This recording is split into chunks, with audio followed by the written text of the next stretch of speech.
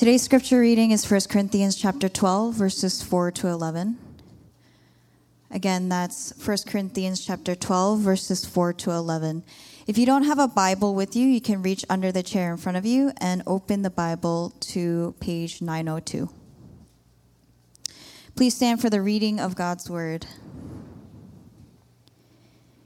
Hear now the word of the Lord.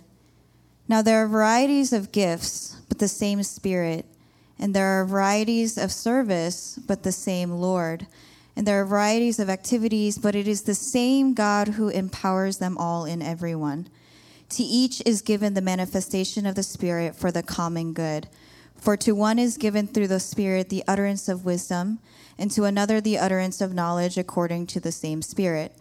To another faith by the same Spirit. To another gifts of healing by the one Spirit.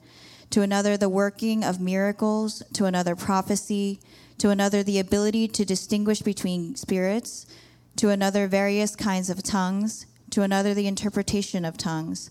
All these are empowered by one and the same Spirit, who apportions to each one individually as he wills.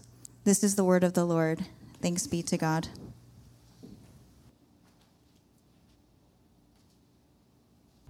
Good morning, everybody. It was good to see so many of you last week, and finally to have a meal together outside. That was really a blast, and the food was really excellent. So thank you to all those people that worked hard to put that together, and because of that, I think we kind of like going outside, eating when we can.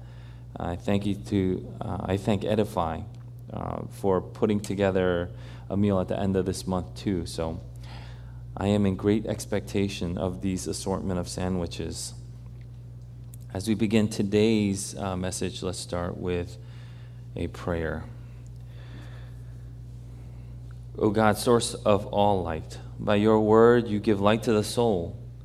Pour out upon us the spirit of wisdom and understanding, that being taught by you in the Holy Scripture, our hearts and minds may be open to know the things that pertain to life and holiness through Jesus Christ our Lord. Amen. Last week was Resurrection Sunday, and we were reminded as we gathered together how that gathering was possible. It was possible because of our Lord Jesus Christ. He's the one that calls us. He's the one that puts us together. And we are now going back to 1 Corinthians, continuing on what Paul is teaching us on what it means to be a church, what it really means to be a body of Christ, what it means to gather and be put together by Christ. We continue with 1 Corinthians in chapter 12 of this letter. And the Apostle Paul wrote this letter to the church in Corinth. But I'm also praying and hoping that what we see, what the church in Corinth faced, are not very different from the current challenges that we face and the current state of the church. In particular, I do believe that CGS has faced some challenges in doctrine and teaching that perhaps we thought were normative, only to see here in the text that some traditions that we held could not be backed up by Scripture. More importantly, however, is that Scripture does back. What does it back? By the Holy Spirit, we get to witness its beauty. Behold the beauty of what the Scriptures say. And this is why sola scriptura, which means by Scripture alone, is such a beautiful and foundational doctrine for us and for the Reformation. What starts with sola scriptura leads to sola fide, sola gratia, and solus Christus, the doctrine that we have, that we are saved by faith alone, through grace alone, in Christ alone.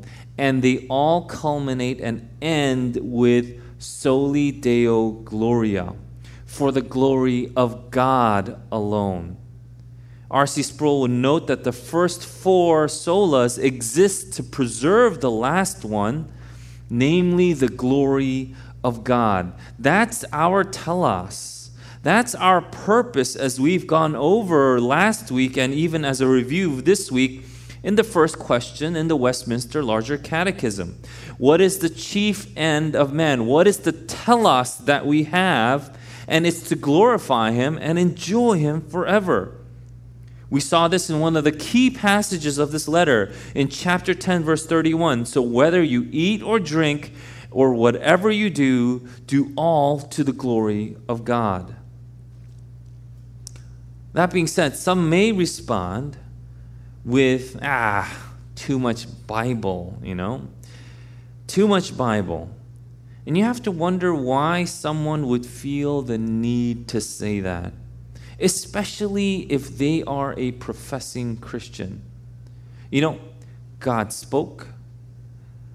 His prophets and apostles wrote it down. It was handed to us for our benefit. All Scripture is breathed out by God and profitable for teaching, for reproof, for correction, and for training in righteousness, that the man of God may be complete, equipped for every good work. Could it be that if you don't believe or don't want to believe in the Bible, or even worse, only obey select portions of the Bible, meaning the portions that you decide that you want to follow, could it be that you want to make the final judgment concerning God's Word? You have become the judge, deciding on what to reject and what to keep.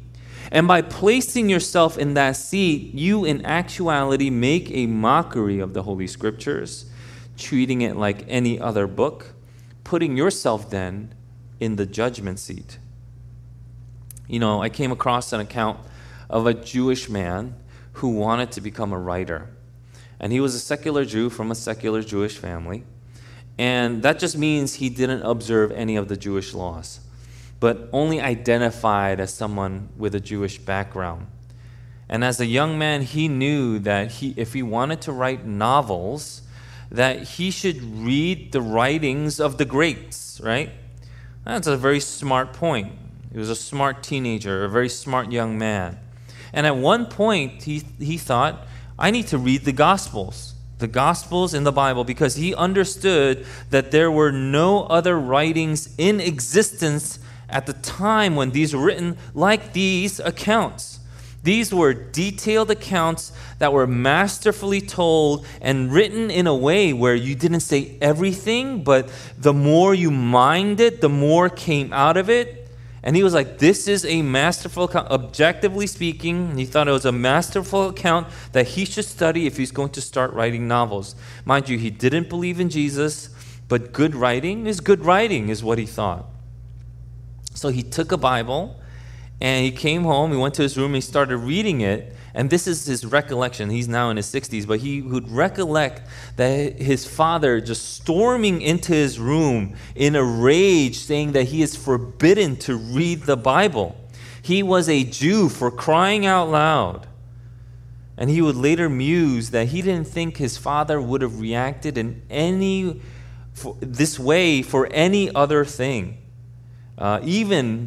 He would say, even if he had found, like he busted in his room, even if he found him with another woman in his bed, he probably wouldn't have acted that way. But for this one, for some reason, he acted this way, and he remembered that. Many, many decades later, Christ found him, and he looked back at this moment, and it stayed with him for some reason.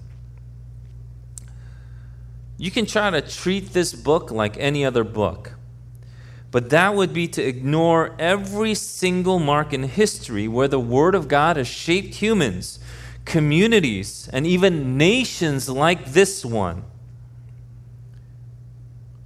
You may have heard recently a remark that no amendment to the Constitution is absolute.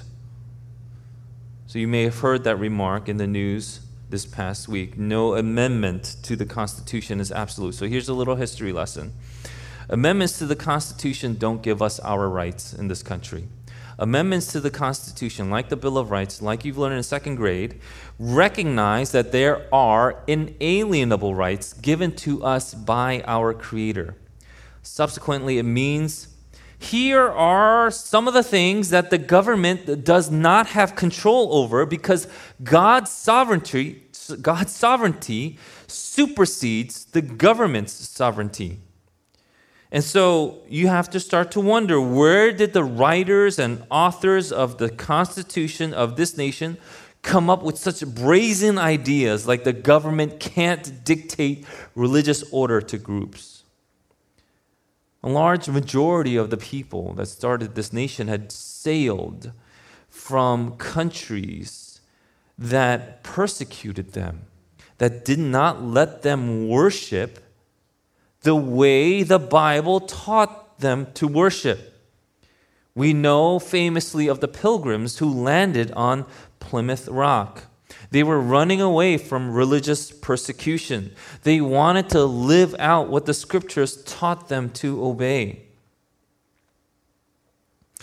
And after all this, one may wonder, and you would be wondering rightly, how can then we really know? How can we really know the true meaning of Scripture? You say Scripture this, Scripture that, but don't all these denominations and other sects reflect the fact that we don't know everything that the Bible wants us to do? In fact, isn't like all these denominations and these separations proof that we cannot know?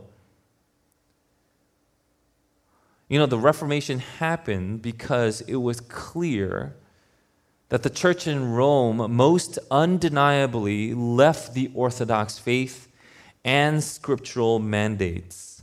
And one of the mantras that came out of the Reformation and Protestant movement was Ecclesia Reformata, Semper Reformanda, Secundum Verbum Dei. Ecclesia Reformata, Semper Reformanda, Secundum Verbum Dei. The church reformed, always reforming, according to the Word of God. That means there is a movement in the church. The church is not stagnant. There is a progression. There is a moving. And the progression isn't moving away from the Word. Rather, the progression is moving to the Word. So when this church was first founded 4 years ago, that's crazy, but 4 years ago, when it was first founded, we started with the theme, Back to the Bible. And we meant it as we are going back to what we had left, but we also meant that we are going back and continually going to go back to what the Bible says and teaches. Liberals will always say things like, the Bible is a good launching pad into the unknown. Anyway, but people, they will say things like that, but what they really mean that the past was good in the past, but it's archaic, it's backward, and even bad if you adhere to these past laws. God then, by this kind of logic, is an ever-changing God because we can shape our realities now. I find it very intriguing that people who would profess they're atheists, that don't believe in God, that only believe in the natural, are now saying that in my spirit, I'm a different gender. So they do believe in the spirit somehow, and it doesn't match with the material world. But because we can shape our realities now, we are the gods, would be this kind of thinking. And where would that naturally lead? It naturally leads to the world becoming more secular, more pagan, more against the Word of God. The Scriptures are not a launching pad. It is the canon that we cling on to. It is the measuring stick by which we measure ourselves. It is our rule of faith. The Scriptures are the Word of God written down so that we as His people may come to faith and understanding. So how are we to understand the Scriptures then? It's clear here in chapter 12 that it's by the Holy Spirit. The Holy Spirit gives the believer understanding. The Holy Spirit opens our eyes and ears so that we are able to hear and clearly understand what God is saying in His Word. That's why Paul started here in this chapter in verse 2, when the Corinthians were pagans, they were led astray to mute idols. However you were led. But the Corinthians, you are believers now. You don't go that way. You don't follow idols. And they needed to understand that the Spirit is the one that should be guiding them now. And then what that means is the Spirit does not contradict what is in the Scriptures. People were exclaiming this. During their worship services, people were exclaiming, Jesus is accursed. We see this in verse 2. In these gatherings in Corinth. I want to give you some background to this. Why would they say this, right? Why would people just randomly shout, Jesus is accursed? And the word is anathema. That means like cursed, like bad, right? So why would they be saying this? So Plato would write something called mania, right? He would write about something called mania. Mania, according to Plato, was divinely inspired. And thus, these were practices. Mania were these practices that would bring you closer to God because it's from God. And that's how these great blessings come to us. And this is important. I want to lay down this foundation because this is maybe one of the most misunderstood portions of the Bible, this aspect of spiritual gifts. So I was telling Pastor Paul was like, what passage should I preach on next? I was like, I don't know, because I don't know how long I have to stay in this passage because there's so many misunderstandings. People have taken words out of context, like sentences out of context. So what we want to do is we want to go word by word, sentence by sentence, and I want to give you some of the background. And so Plato would write about something called mania, and these were divinely inspired. Thus, if you had this mania, it would bring you closer to God. That's how great blessings come to us. There are 4 divisions of this mania. But 2 notable ones that I'll say here are the mania of prophetic divination and the mania of love, aka erotic mania, okay? These 2, the reason why I'm pointing these 2 out of the 4, are what we see exhibited in some form in the Corinthian church. The 2 that we see is the prophetic divination and the mania of erotic love, right? The late British theologian Michael Green would put it in this helpful way. The Corinthians would have rated in ascending order this. On number 3, which is the bottom, who's the most important? The teacher. The teacher is number 3. Because, he speaks rationally, intelligibly, right? But secondly is the prophet. And the first person on that list is the one that spoke glossa, which is translated in your Bibles as tongues, but it really literally just means languages. So the first person is the one that spoke languages or tongues. So why is the teacher last? It's because he speaks intelligibly and it relies on rational dictums, right? He's didactic in his teaching. And so that's number 3. Important, but number 3. Number 2 is the prophet, because while he does speak intelligibly, it is under this divine inspiration. That's why he's number 2. Remember, closer to the divine. And number 1, the first and the highest on that list, the highest person that they honor, that they respect, that they put the most value on was the man who spoke glossa, which is this ecstatic speech. The word ecstatic is really close to the word, tied to the word ecstasy, right? Because he spoke divine inspiration, but he spoke it unintelligibly. And this is a quote from Michael Green. Suppose the more a man loses self-possession, the more inspired by God he must be is to deny God his place in the rationale. You get this so far, right? So God is this amazing God, right? This is what they're thinking, is God is amazing. We can't understand everything. So if you're divinely inspired by God, you're going to start speaking things that are unintelligible because that's closer to who God is, right? And to suppose that non-personal eruptions of ruach or spirit are the mark of inspiration is to forget that it is the Spirit of Jesus with whom we are dealing.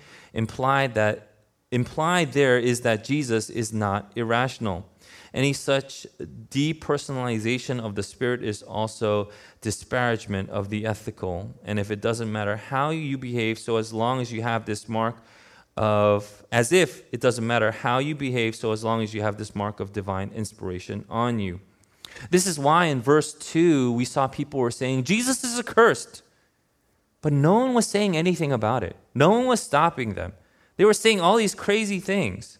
And no one was stopping. Because if you said it in the ecstatic mode, right? If you said it in glossa or some prophetic frenzy, it must have been done by the Holy Spirit. So you can't touch that person. He's speaking in the Holy Spirit. He's saying all these things because he must be full of the Holy Spirit, is what they thought. So they were saying all these crazy things. And Paul is saying, no, you can't say things like this. You can't say whatever you want just because you think you are filled with the Holy Spirit. It needs to be in line with the Word of God, as we did the catechism today. The Word of God and the Spirit of God do not contradict. In fact, God uses both to teach and edify the church. But because this was happening, this led to jealousy within the group, pride, dissension, division. Because all of this was masking, but it was really making Christian love and unity disappear. People wanted to be the one that was on top. And all you had to do was speak some gibberish. Shamalabala. And then all of a sudden be like, whoa, what was that? That was crazy, right? And they would put you in this group. That's why it's so important. It's so important for our church to understand what gifts are. Before I go to the specifics of the gifts, I just want us to understand what gifts are, what it means. And after I've told you about the ecstatic movement in the early church, where they adopted it from the Platonic movements, is it any surprise that we might still see imitations of this still around today when we don't understand the Word of God, reject the guidance of His Spirit, even claiming things that this is of God when it's against the very Scriptures? In the Timaeus Discourse, Plato brings out the notion that when God inspires you, you go into a frenzy, an uncontrollable state, right? He called it the theos exalages. That's the divine release, right? Because if a powerful God really possessed you, how could a human, a mere human, stay in full control, right? So when you see these so-called outbreaks of the Spirit, people would just scream and then just fall on the floor squirming, and they would scream unintelligible words. That's what was happening. Is it really something new when we see this today? Or is it really something old, just dressed slightly different? What we are seeing now in some churches is indeed an outbreak. But I assure you, it's not the outbreak of the Holy Spirit. It's something else breaking out over there. The Holy Spirit is vital to the life of a true believer. It is vital precisely because this is God's seal on us and to us. We are stamped by God the Father with the Holy Spirit. It is by the Spirit, as it says in verse 3, that we can say Jesus is Lord. In Romans 8:9 it says, you, however, are not in the flesh, but in the Spirit, if in fact that the Spirit of God dwells in you. Anyone who does not have the Spirit of Christ does not belong to Him. You belong to God. You have the Holy Spirit. The Holy Spirit dwells in all those that are His. If you are a child of God, the Spirit of God resides in you. There are no exceptions to this. And where the Spirit of the Lord is, as it says in 2 Corinthians 3:17, there is freedom. That means you have freedom in Christ because the Holy Spirit dwells richly in you. And this is how we know that we can have the Word of Christ dwell richly in us, like it says in Colossians 3:16. And when the word of Christ is richly dwelling in us, we can teach, admonish each other in all wisdom, singing psalms and hymns and spiritual songs with thankfulness in our hearts to God. And because the Spirit of God dwells in us, we have gifts. Again, there is no exception to everything that I'm saying. If you are a child of God, you have the Spirit of God. And if you have the Spirit of God, you have gifts that the Spirit gives. And it's not some frenzied, pagan, idolatrous manifestation or mania, but rather a divine mark of the Holy Spirit. This is what Paul is saying in verse 2. Excuse me. You used to be led astray, carried away by these idolatrous manipulations, but no longer.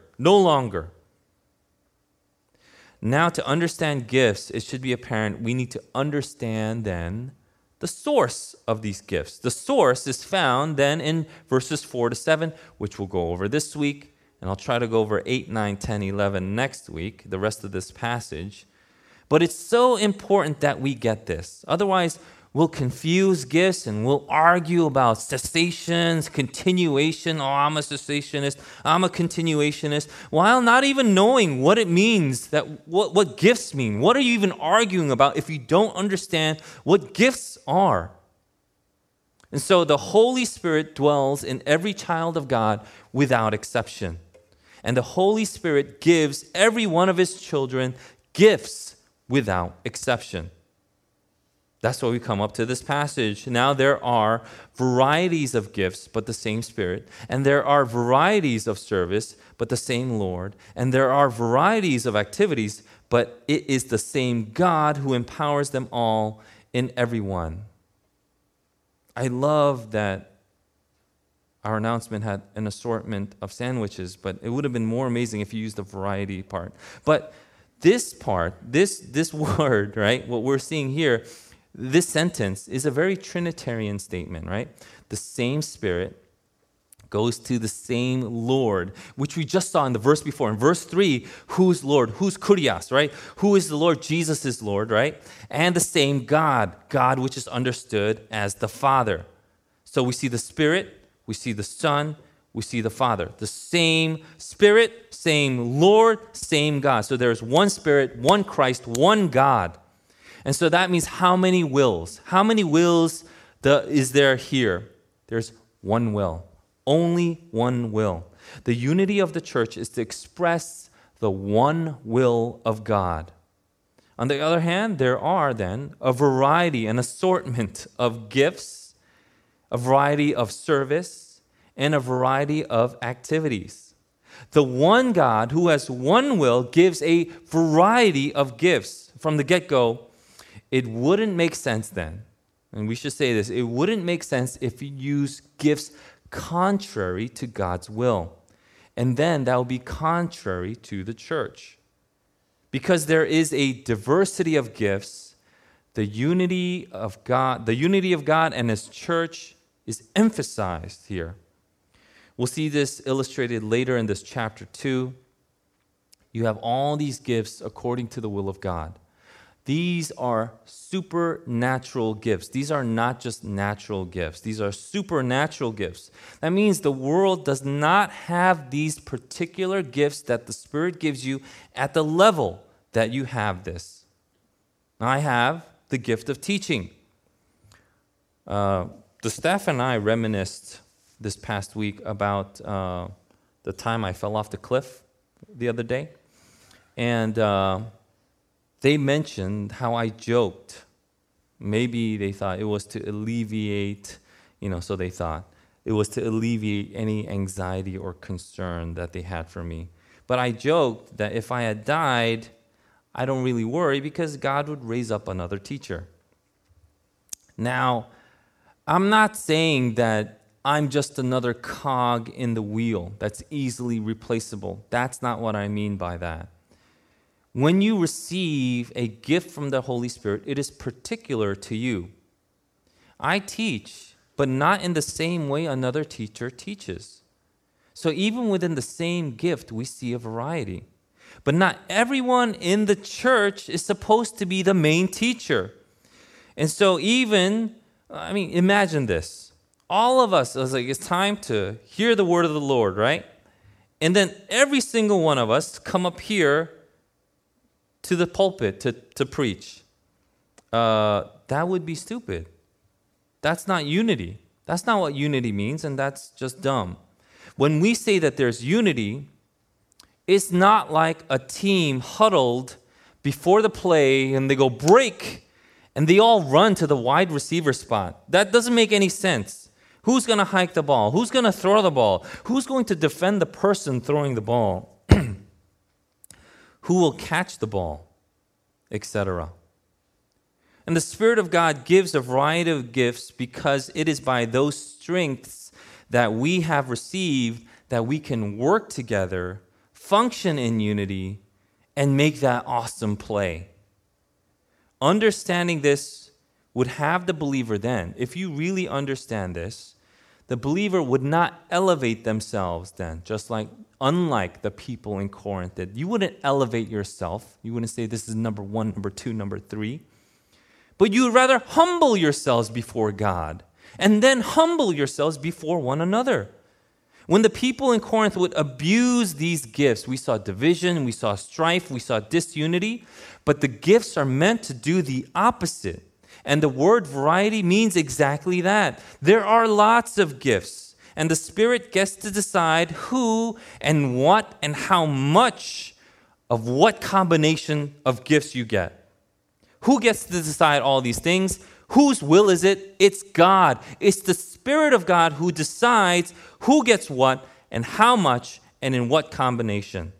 You can have more than one gift. In fact, I'm sure that many, if not most of you, actually have more than one.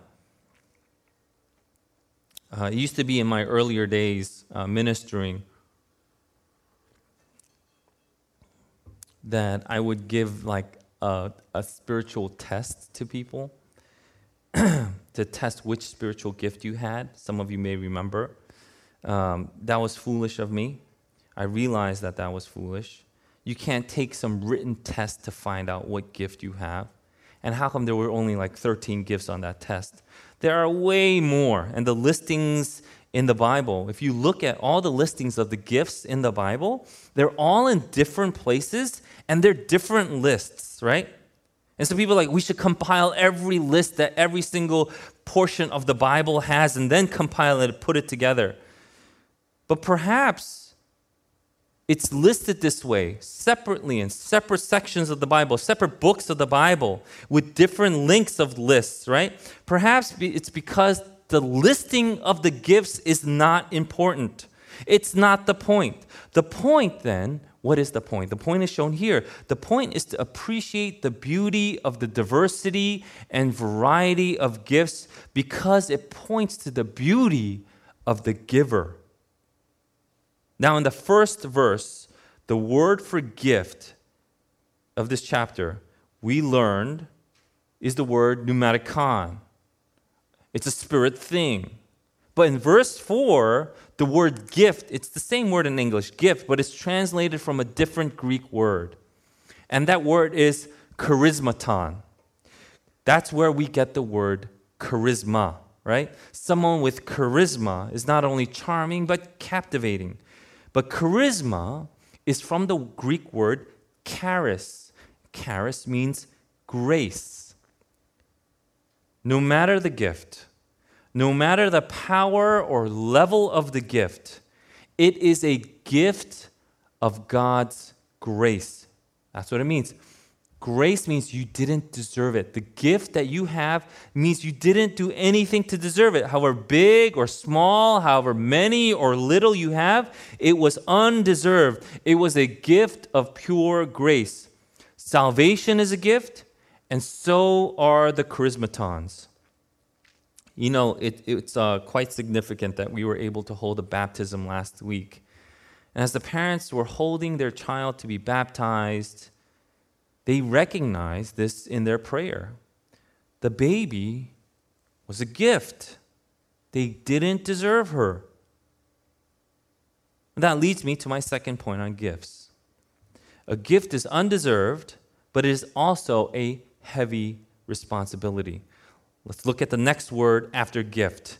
It is a variety of services. It's service. There are a variety of gifts and now a variety of services. Service is from the word diakonion, right? And yes, it sounds like what it sounds like, but because it is what it sounds like.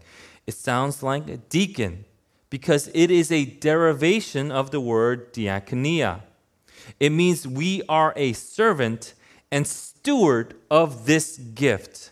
The example we have is Christ when he said in Mark 10:45 that he came not to be served, but to serve. That's the same word, diakonion. That means this gift isn't for your own personal benefit. It isn't so that you could prop yourselves over others. If I have the gift of teaching, it naturally means that I can learn well.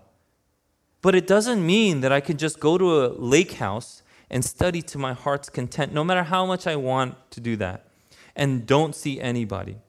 Be enamored by my own level of understanding. Preach a sermon into the recorder and just listen to myself over. So, that was deep, bro. That's silly. You guys laugh because it's silly. And as silly as that sounds, why do you not think that it's just as foolish that your gifts are not to build yourselves up? 1 Peter 4:10, as each has received a gift, use it to serve one another as good stewards of God's varied grace. You got these gifts, as amazing as they are, but you got these gifts to serve others. If you think that you got these gifts to build yourself up, you are using these gifts outside of its intended purpose. That means you are not using these gifts in accordance with God's will. But that's exactly what the Corinthians and in the church did. They were using glossa, the gift of languages or tongue, just to edify themselves. This was an egregious break from the intended purpose and ultimately a perversion of the gift. This is why the teaching on gifts is so extensive that Paul uses 3 chapters. I mean, he didn't write the chapter numbers, but it's 3 chapters long. It goes all the way to chapter 14. Chapter 12, chapter 13, chapter 14, they're all on the gifts of God. And so what have we gone through so far? Number 1, the gifts are undeserved. It's by grace, which should lead us to humility. And number 2, it's not for your own benefit. It's for others, which leads us to stewardship. The third and last variety we see here in this passage is the word activity, a variety of activities, right? Activity is from the word energematon, or energema, and it sounds like the word energy. Gifts gives us energy. They give us energy to complete a task. It's exhilarating. It's truly refreshing. When you exercise your gift, you recognize it's undeserved, and so humble yourself. And in humbling yourself, you're able to serve and lift up others, and there is nothing energizing like serving others. You are given the ability to complete the task ahead of you. You are given this energy. You are energized to use these gifts. A lot of people talk to me about being burned out, right? But the more I study the Bible, the more I come to the realization that that is a made-up word and an unbiblical word. Now, I am not saying you shouldn't say the word no.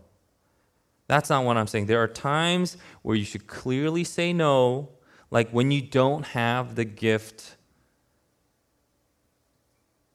No one in the church is affirming it.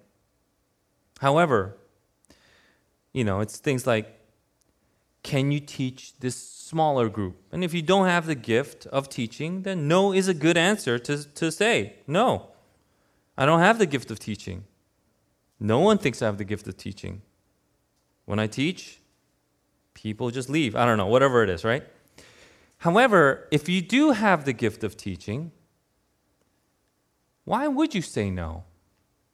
If you see all these three things there as a gift, why would you say no? If it is a gift, then you will get energized to complete the task. God is the one that will sustain you. This is how even Paul started this letter. In chapter 1, verse 7 and 8, it says, so why did he write this letter? So that you are not lacking in any gift as you wait for the revealing of our Lord Jesus Christ, who will sustain you to the end. He says it right there in the beginning of this letter. And so to seal the deal, he says in verse 7, to each is given the manifestation of the Spirit for the common good. Manifestation is to make clear, it's to make visible, it's to make known. You take what is hidden and you put it outside, right? You make it visible, you take what is private and you put it in public. That's manifest. What are gifts for? Gifts were made to be public. There is no such thing as a private gift. And to make that clear, we see the word manifest used because we are to make these gifts public. The work of the Spirit is made public for the common good. Symphero, that's the common good. The common good is just one Greek word, symphero, and that's the word also, which means to bring together. Gathered, that's what it means. It means gathered. It's not given for your own good, but it's a gift for those that are gathered. Everything that I just said now is again repeated in verse 11, which we'll get to next week. All these are empowered by one and the same Spirit who apportions to each one individually as he wills. It's the one God, the same Holy Spirit, that apportions to gives each one as he wills. One God, one will. Every and each believer has this empowerment. Energeo is what we see in verse 11, which is the third word that we saw for activity, right? Energize. So contrary to Greek thought and even the secular world, what they would have us believe, there is no spiritual elite when it comes to giftings. It isn't because I am better than you that I am up here. In fact, there are many portions in life, many parts of my life where I say, wow, I am so encouraged because you guys are so much better than me in these things. There is no spiritual elite when it comes to giftings. It's not because I am better than you that I'm up here. And while our points in our journey and our sanctification might be different, that's not what we're talking about. We're not talking about sanctification, okay? We're talking about gifts, and we are all gifted by the Holy Spirit. And it's not what we earned, it's not what we deserved, otherwise it wouldn't be called a gift. It's given by God's Spirit with the purpose of serving others and not serving ourselves. That's why Paul would even go to say, if indeed, this is later on we'll see, if indeed you have the gift of glossa, languages or tongues, you can't use it unless you have an interpreter, because then you'd only be edifying yourself. It must be edifying to those gathered. And this is what is not assumed just in glossa. This is assumed in all gifts. All gifts. You shouldn't be edifying yourselves. It must be edifying to the gathered. We'll see more about the specifics in these gifts as we continue on the passage next week. But this should at least signal to us that this is just the beginning of gifts. We have so much to learn. Paul has a lot more to say on gifts, but in the very least, we understand that these good things that we're given, even as we study on how good these gifts are, they're undeserved. All these gifts that we have are undeserved. And it points us to the greatest and first gift of all, being his Son, Jesus Christ, who came and gave us his perfect life. So now when we exercise these gifts, we look to Jesus, remembering how he served us, remembering what a gift he was to us. And in exercising these gifts, we represent Christ in the world giving him then all the glory. Giving him all the glory. Soli Deo Gloria. Let's pray. Lord, we thank you for the word that you give us. It humbles us as we are being taught. Where at times we wanted to place ourselves above others, Lord, you humble us and teach us. In fact, that is not what you taught us.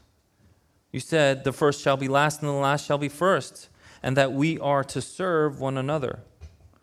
That is what you will this body and this church to be. Father, we pray that your Holy Spirit would energize us so that we are able to do the work that is set before us. Lord, we thank you for this incredible word. Now, as we reflect on it, we pray that your Holy Spirit would continue to transform us, make us more like you. Let's take this time to pray. And as we pray, let's thank God for the gifts that he gives us. Let's humble ourselves. Let's continue to look and see and find and pray and how we could serve others and trust that God will carry us all the way. Let's take this time to pray.